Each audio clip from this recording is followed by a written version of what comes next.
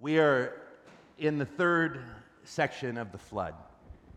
And today, what we are going to be considering is what I refer to as new creation. There is this profound motif that is played out in the flood narrative that aligns with Genesis chapter 1, and it aligns with the life and death and resurrection of Jesus and the promise of his second coming, and it also aligns with the history of Israel. And what I said at the beginning of this series is that everything in the Bible can be found in the first 11 chapters of Genesis, that there are these motifs that we should be watching for that speak to God's redemptive purposes through human history, and that we should understand our history because we are bound to repeat it. And I think that this is an important aspect of this narrative. It also is an important narrative that continually pushes us to a deeper understanding of both what it means to be righteous and a person after God's heart, and also what does it mean when we say that God is sovereign. There is this powerful balance. There's this beautiful symmetry around God's sovereignty over his creation. And when I say sovereignty, once again, I am not saying God's determined will. That is, this is not a deterministic theology. I'm speaking of God's freedom, his absolute and total freedom to do what he wants, however he wants to do it, in accordance with his character and his purposes. And God's goodness will always inform God's sovereign acts in human history, even when it's wrath. For his wrath is nothing more than his love violated. I always say he hates sin, and he wants to judge it fiercely because it robs him of what he loves, which is you. And so these are important themes. And I want to just begin. There's this incredible passage in Hebrews chapter 11, verses 4 through 7. It says, "By faith Abel offered to God a more excellent sacrifice than Cain, through which he obtained witness that he was righteous, God testifying of his gifts, and though it had been dead still speaks, and though he be dead, being dead still speaks. By faith Enoch was taken away so that he did not see death, and was not found because God had taken him away. For before he was taken, he had this testimony that he pleased God. But without faith it is impossible to please him. For he who comes to God must believe that he is, and that he is a rewarder of those who diligently seek him. By faith Noah, being divinely warned of things not yet seen, moved with godly fear, prepared an ark for the saving of his household, by which he condemned the world and became heir of the righteousness which is according to faith." Hebrews chapter 11, verses 4 through 7, begins what is commonly called the Hall of Faith. And it begins with this narrative around three key characters before the flood, up through the flood. And it's Abel, and it is Enoch, and it is Noah. And all of them were marked by the same thing. They believed God. They were righteous before God. And what I said last time we were together is that righteousness is not your perfect, sinless ability to do everything right. Righteousness is your total dependence, in spite of your brokenness, to rely upon God and walk in obedience to him. That is a daily surrender to him. And what you have in these three guys, notice this: Abel believed God. I love what Bruce Waltke says. Abel believed God and he died. Enoch believed God and he did not die. Noah believed God and everybody else died. The outcome of their faith is not the same, but they are recorded as having the same relational reality with God. And this shows the uniqueness of all of our relationships with God. Just because Abel was faithful before God, God did not stop Abel from being killed, nor did he prevent the world from being destroyed. But the same thing applies to all three of them. Their righteousness was not determined by the end of their stories, Their righteousness was determined by their relationship with the living God, which and it all points to a future hope that our narrative, our story now is not when we take our last breath. This week, on February 8th, which is Thursday, is the 2-year anniversary of my dad's death, the day I stood over my father and watched him take his last breath. And it's an impactful thing. It's something that stirs up so much emotion when I think about it. I was away in the middle of my sickness last week on all these steroids teaching at a men's conference in Monterey, and I'm like sick and I'm wired, and I have to share about my dad's death, and it immediately brought me to tears in front of all these guys, and because it's still real, and I feel his absence in everything. His presence is made known by his absence now, and so this reality of death. But that's the thing for us as Christians, is that one of the chief hopes of the Christian life is that the best is yet to come. That yes, the flood seems to continue to be a problem in our world, and all I mean by that is humanity seems bent on its own destruction. But God is a God who is in the business of creating things anew. And in Jesus, everything that God has to say has been said. He has nothing else to say other than what he has said and continues to say in the person of Jesus. And Jesus, we see the type in Noah, a man whose righteousness before God and the sacrifice that he makes to God at the end of the flood narrative is the salvation of the world, pointing us as a shadow to the one who is truly without sin, without blame, who also laid down his life. He is the one for the many and the one, the representative man. New creation is wrapped up in the representative man. Noah is a type that is pointing us to our Savior.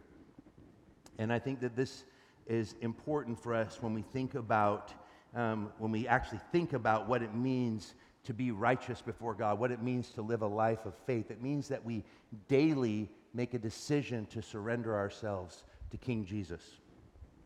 So I want to jump into this narrative because this narrative is consistently playing on the tensions between this good God who has brought judgment to the world, but at the same time, he is also a God who is continually presenting his grace, his unwillingness to forget his covenant that he has made, the promise that he has made to a rebellious creation, specifically humanity. And in Genesis chapter 8, verses 1 through 5, it says, remember, we ended the narrative last time I was teaching with the flood has come. Everything that was living that was not on that boat died. And it says the waters broke up from below and above. And it is what I would call a reversal of Genesis 1. It is a decreation. And that is the essence of what sin is. Sin is that which leads to death. It always is that which leads to death. Again and again and again. You know, I was actually struck by this on just a cultural context. All of us, I've been kind of obsessed with the concept of spiritual realities behind our technological age, that dominions of darkness being played out in our social media.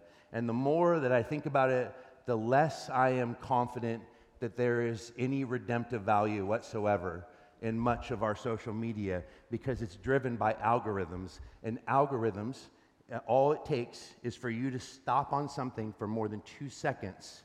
Like my phone last night, I'm talking with my wife, and I have my phone off on my bed, and I say something to her privately, and all of a sudden Siri starts giving us her opinion. Like, that's the creepiest thing. Our phone is listening to us. And you can turn that off, but I didn't know that at that moment. She's like, I'm sorry, actually what's happening in this part of the world right now. I'm like, no, Siri, I'm not talking to you. I'm talking to my wife.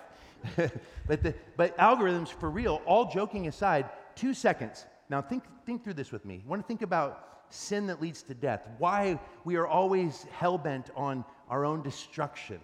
2 seconds. So you get on Instagram, or you get on TikTok, or you get on Facebook, or you get on YouTube, whatever your poison is, and it just depends on what your age is. Because all you are on Facebook is watching TikTok on Facebook, and all you are on Instagram is watching TikTok on Instagram. That's all you're doing. So you get on, and a reel comes on. And most of you know what reels are. If you don't know what a reel is, God bless you. I am not going to explain it because I don't want you to explore it. But I will tell you, a reel is just a little video clip, comes on, and you watch one and you flip up, and then it's just another one, and it's another one, and it's another one. Here's the thing I noticed. The narratives, why is it that my reels constantly reveal things that do not make me feel good inside?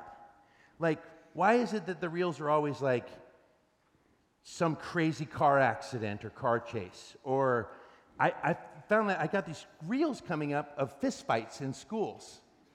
And those fistfights actually present a very specific narrative that plays into the polarization of our country.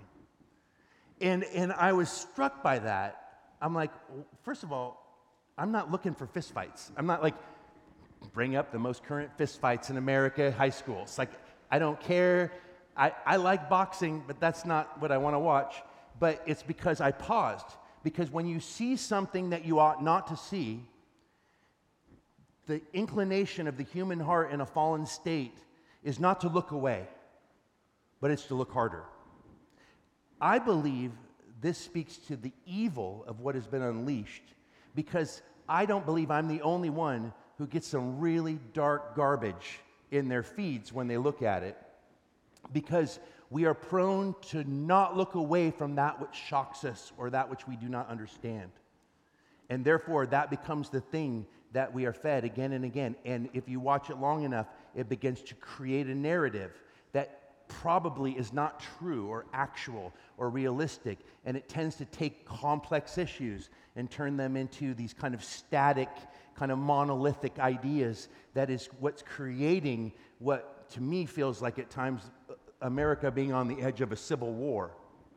And I think that all of this, I share this because I believe that this is the nature of the human heart and in our sinfulness, is that we always want to imitate our Creator. We are made in His image, but much of creation does not recognize Him as Creator, nor do they recognize Him as Lord, but they are still functioning out of the fact that they are made in His image, which is the desire to create and master and dominate the world. And we do things even thinking that it's good. Sorry, that was terrible. We do things thinking that it's good, and all we do is wreak more destruction, more damage, because the human heart is wicked and deceitful above all things and not to be trusted. It's my thought. Just a thought. And I started thinking that, what's the greatest evil right now? Is it pornography? Or is it the internet? And I'm beginning to think that the medium actually is more dangerous than what the medium is selling, because if you don't want pornography, it will find something to hook you and mesmerize you with. It will sell you some other soul-sucking reality. You'll get sucked into all those voices that are telling you, why can't I be as pretty or as successful as this person? Or all these things. It creates what Girard calls the mimetic theory of this, the desire for what others have. I just think that I think we're kind of blind to think like the internet itself is neutral. I don't think it is.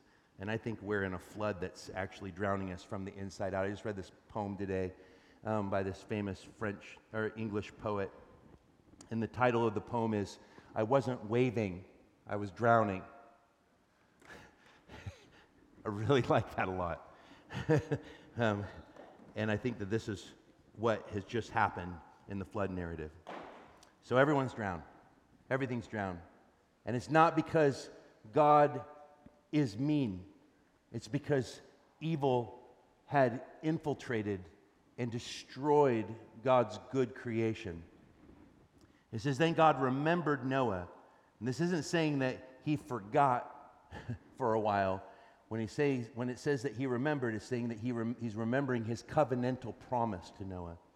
And every living thing and all the animals that were with him in the ark, and God made a wind to pass over the earth, and the water subsided, and the fountain of the deep and the windows of the heaven were also stopped, and the rain from heaven was restrained, and the waters receded continually from all the earth. And at the end of the 150 days, the waters decreased. Then the ark rested in the 7th month, in the 17th day of the month, on the mountains of Ararat. And the waters, and that's somewhere, it's very general, but they believe that that's in somewhere around where the borders of Turkey and Iran meet, but we don't know for sure where it's at. Then the ark rested in the 17th day of the month on the mountains of Ararat, and the waters decreased continually until the 10th month. In the 10th month, on the first day of the month, the tops of the mountains were seen. Now, decreation has happened due to the sinfulness of the human heart. And I promise you that little momentary diatribe I just gave you is not disconnected from this message as a whole. I just want to set the tone, and we remember that what God is protecting, there is a protection happening in his judgment, a protection of his own covenantal promises to bring redemption to a world that is continually fighting against him.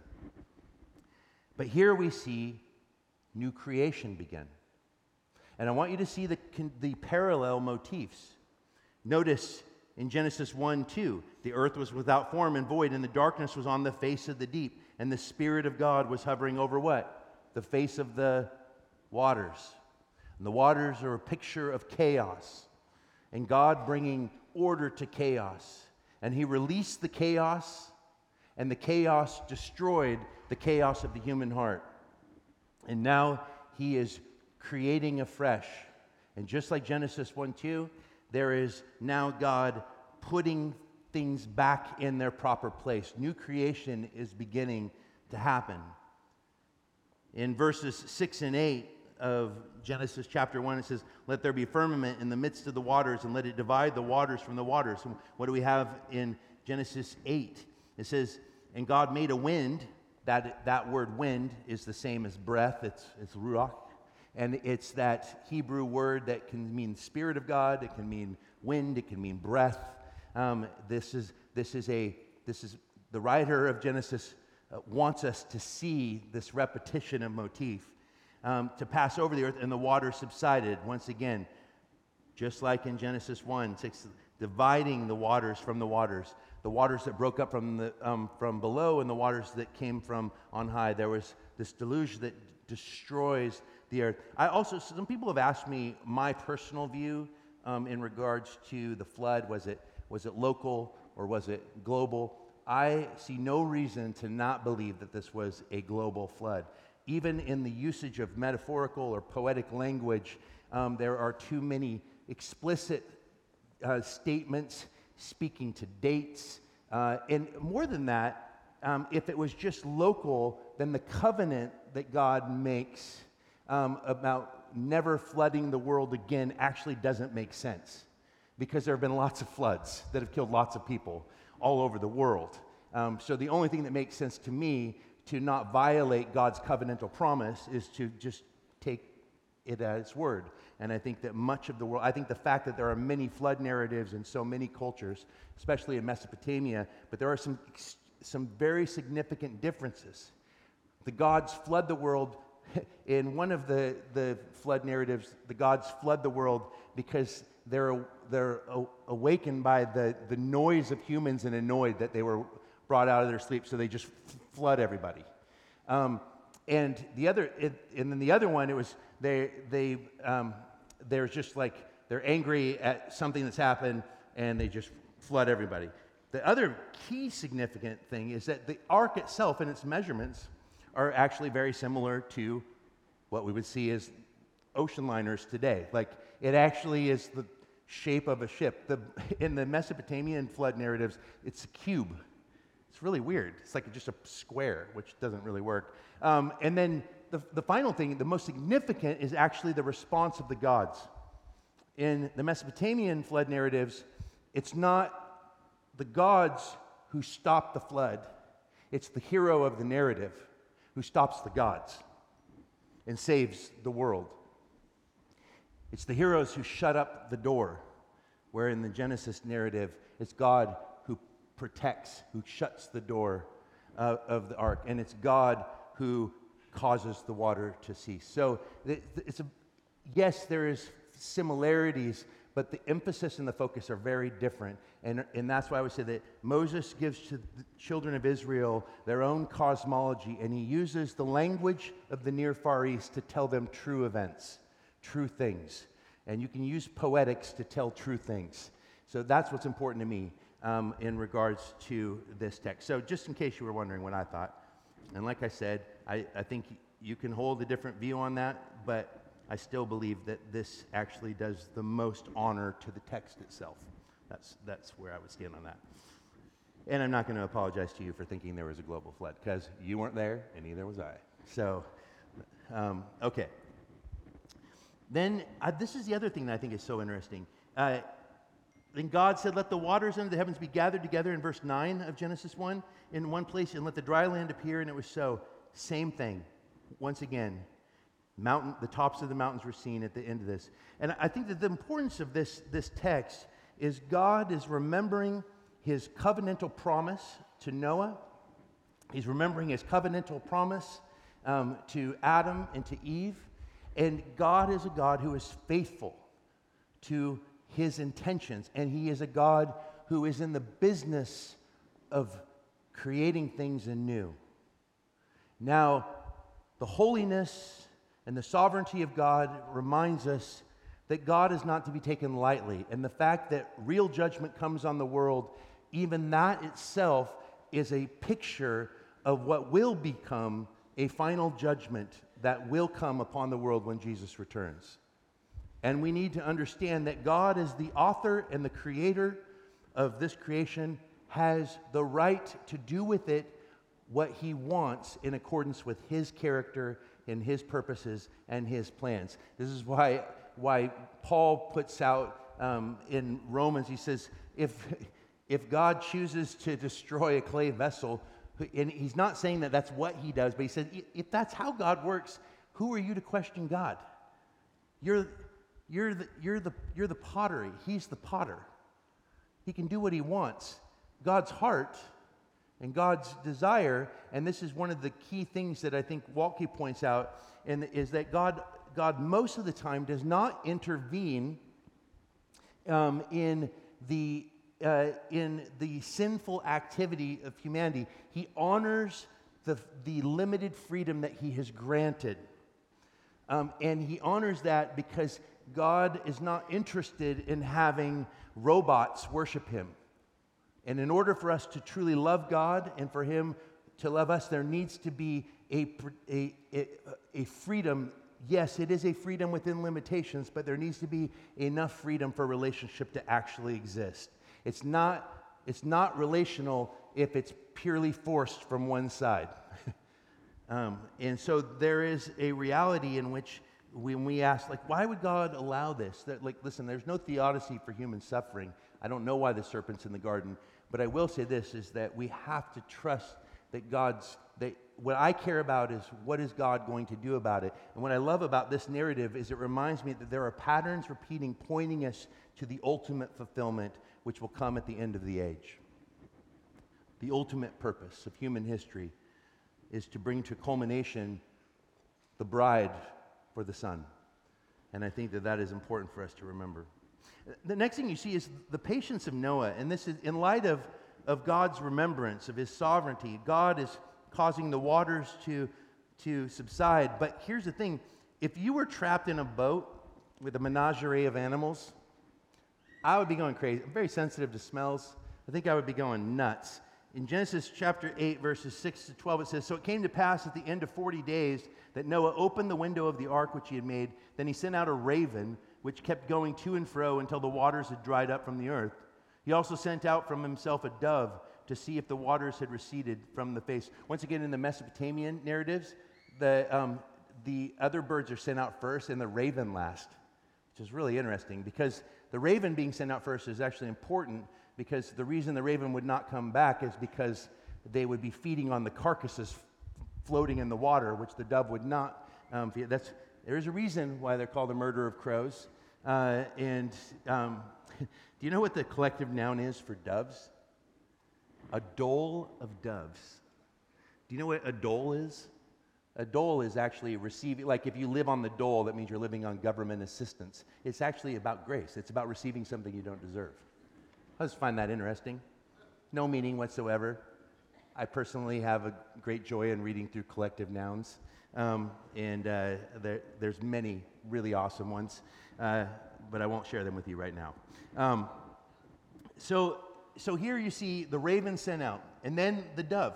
And what does it say? It says, he also sent out from himself a dove to see if the waters had receded from the face of the ground. But the dove found no resting place for the sole of her foot, and she returned into the ark to him, for the waters were on the face of the whole earth. So he put out his hand and took her and drew her into the ark to himself.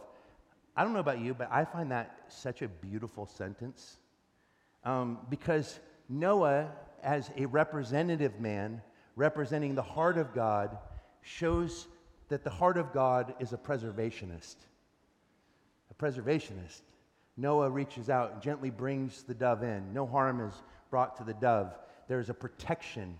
Come back. And I think that it's a powerful contrast to the raven that in its ability to feed on things that are dead doesn't need the protection of the ark anymore. And I think that that's the whole message unto itself of, are you functioning more like a raven or a dove? Are you returning to the gentle provision and care and covering of your Creator, or are you feeding on things that just bring death to stay alive? Are you a carry-on bird, a part of the murder of crows, or are you a part of the dole of doves? I like that. And I will say that Murder of Crows is cooler, it's darker, plays way better into movie titles than A Dole of Doves. However, that's not surprising because our hearts are keen to feed on things that are not of God. It's not surprising that the list of the works of the flesh versus the list of the fruit of the Spirit, that the fruit of the Spirit sounds like that terrible God-forsaken TV channel called Hallmark versus HBO. It's like, let's just be honest with ourselves. We like the works of the flesh, and if we can't do it ourselves because we're Christians, maybe we can at least watch other people do it. In all seriousness, I hate that in myself at times. What does Romans 1 say? Woe to you, O man, who do not only practice these things, but celebrate those who do. I've often wondered if that's speaking directly to my heart of like, why do you like John Wick so much, Josh? Because I like vengeance. Fast vengeance with quick guns. And mainly I like Keanu Reeves, and that also might be a sin. You know, that boy's come a long way from Bill and Ted. He has. And he waited yet another 7 days, and again he sent the dove out from the ark. And then the dove came to him in the evening, and behold, a freshly plucked olive leaf was in her mouth. And Noah knew that the waters had receded from the earth. Here's the fascinating thing. The dove comes back with an olive branch in her mouth. Now this once again looks back to Genesis 1. Let the waters abound with the abundance of living creatures, and let the birds fly. Recreation is happening. And then even the creation of the plants and the trees in Genesis 1, verse 11 through 12. But what I find fascinating is Noah's patience here is that the moment I knew that the ground was truly dry, not just kind of dry, but truly dry, and it's producing plant life again, I would be out of that boat in 2 seconds, and I would not be waiting for God. But Noah waits an additional 7 days, and this shows a picture of real obedience, because in all practicality, there is no reason for him to stay in that boat other than God had not yet given him permission to open the door. If God shut the door, then Noah knew that the right thing to do was to wait for God to open the door. And I think that this is an incredible picture for us of our tendency to either, I like to say, the concept of walking with God, which is something that's attributed to Noah, it's attributed to Enoch. It's a beautiful analogy of, it's not the walk of Thoreau, which is the agrarian ideal, walking away from other people into the discovery of the true individual. Walking with God is meant to be, the walk is meant to be with someone else, and it's what I would call motion without exhaustion, that is meant to be relational in its nature. And when we walk with God, I think about, my wife loves to go on walks, and one of my great problems is I tend to walk fast, and my family gets mad at me because I always walk in front of them. And my complaint is that they just walk too slow. But their complaint is like, you're not actually thinking about walking with us, you're just trying to get to the next place. And that may be so. Or worse, when my wife asks me to go on a walk, you hold someone's hand when you walk with them, and you're like, it doesn't feel right because you're not walking at the same pace. And it's like, I either walk in front of my wife, but I think more common is me in this rainy weather to be unwilling to go on a walk with her at all. And I think this is a beautiful picture of something that we need to be thinking about in regards to our own intimacy with Christ, is that I think that sometimes we're too lazy to pursue Him, to follow Him, and then often we get too impatient with Him when we get in front of Him. And Noah is a picture of what does it mean to live by faith, and part of living by faith is living according to God's timing and allowing God to be responsible for us. That's all He's asking of us. And that's a beautiful reality that we need to think about. And finally, we go here in Genesis chapter 8, verses 13 to 19. It came to pass in the 601st year, this is way too specific to just be a poem, in the first month, and the first day of the month, that the waters were dried up from the earth, and Noah removed the covering of the ark and looked, and indeed the surface of the ground was dry. Didn't go out, he just looks. And what happens? Then God spoke to Noah, saying, "Go out of the ark, you and your wife and your sons' wives with you. Bring out with you every living thing of all flesh that is with you, birds and cattle and every creeping thing that creeps on the earth, so that they may abound on the earth and be fruitful and multiply on the earth." So Noah went out, and his sons and his wife and his sons' wives with him, every animal, every creeping thing, every bird, and whatever creeps on the earth according to their families went out of the ark. The commandment of God, go out. And the commandment of God is marked by the obedience of Noah and God's blessing on that obedience. And it's a complete repetition of Genesis 1 and God blessing them. Go out, be fruitful, multiply. And this speaks to God's heart for us if we're willing to go where He calls us to go and to be patient when He asks us to wait, is that at the end of the day, He just wants our lives to be fruitful. That's what He wants from us. That's His hope for us. And it closes with this powerful picture, the sacrifice of Noah, which is once again a shadow of Jesus.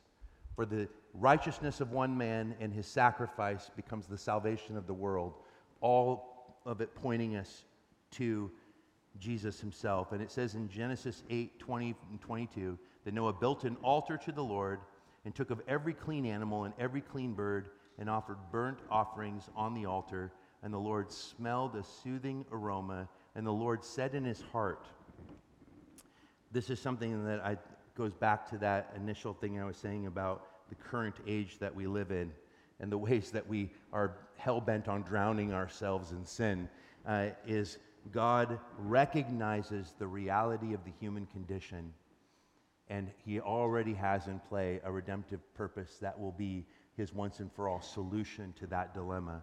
And it says, the Lord said in His heart, "I will never again curse the ground for man's sake." This is not a reversal of the ground's cursing, by the way, in Genesis 3, but it is the recognition that He will never again bring total destruction on the world in this same way, and until there is the return, the creation of the new heavens and the new earth.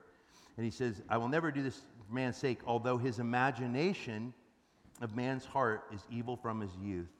What is God saying there? that mercy is going to be the thing that tips the scale in his engagement with human history. He lets us know that he is a God who is able to decreate as fast as he creates. But that's not who he is. At the core of his being, the scale always tips toward mercy. Although man's hell-bent on evil, I'm not going to destroy him like that. What he's going to work for instead is his salvation. He's going to fulfill the very promises that he made.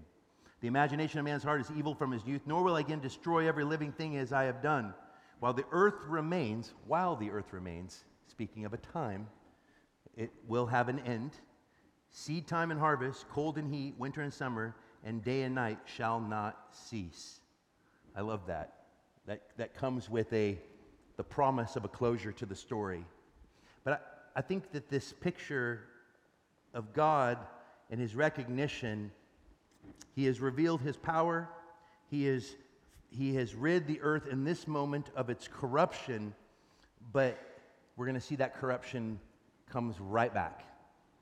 We're going to see, once again, a parallel to the fall. Adam's fall from the eating of the fruit.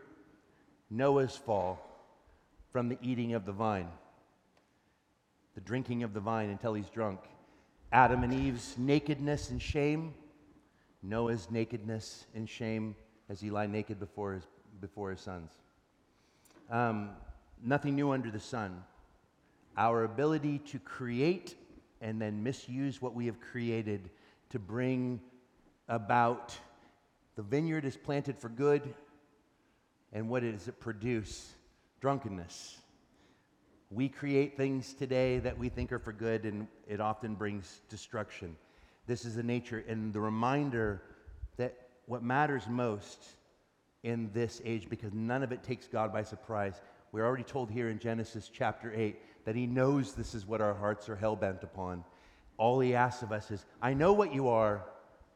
Get in the only thing that I have created that will keep you safe, and that is abide in Christ. Whoever abides in me, I would say, what's the key to the Christian life? Just staying with Jesus, remaining with Jesus, following Jesus, staying put when he tells you to stay put, going out when he tells you to go out. It doesn't matter where he leads you. What matters is who is leading you. And the question that I have for you is, are you willing to be a conduit of righteousness? That is, a conduit of the very presence of Jesus through your submission and surrender of your life to him. Because anything else is choosing to live as a shadow. It's choosing death. And God wants you to build your life on something solid, something that will be transformative, and something that can actually become a life preserver for those that are drowning. You can be the ark for those around you that are drowning by inviting them to trust in the one that has saved you. So my question is, has he saved you? And if he has, do you know him? And are you walking with him? Are you staying with him? Are you jumping back in the water? Are you the dove that flies back into his hand? Or are you the raven that goes out and feeds on dead things? It's a good question for us to ask, is it not? All I can say is God is good. And his mercy is new every day. And no matter where you've been, I may have thought you were waving and you might have been drowning. Such a good poem. It's such a great analogy. Because often we can be raising our hands, waving at people, pretending like everything's okay, when in actuality we're dying inside. Jesus wants us to come out of the dark and to come into the light. And that means being exposed, but it also is the key to our salvation. That's why the cross will always be the symbol of the Christian faith, because it is through death that we find life. So may we turn to him. Amen.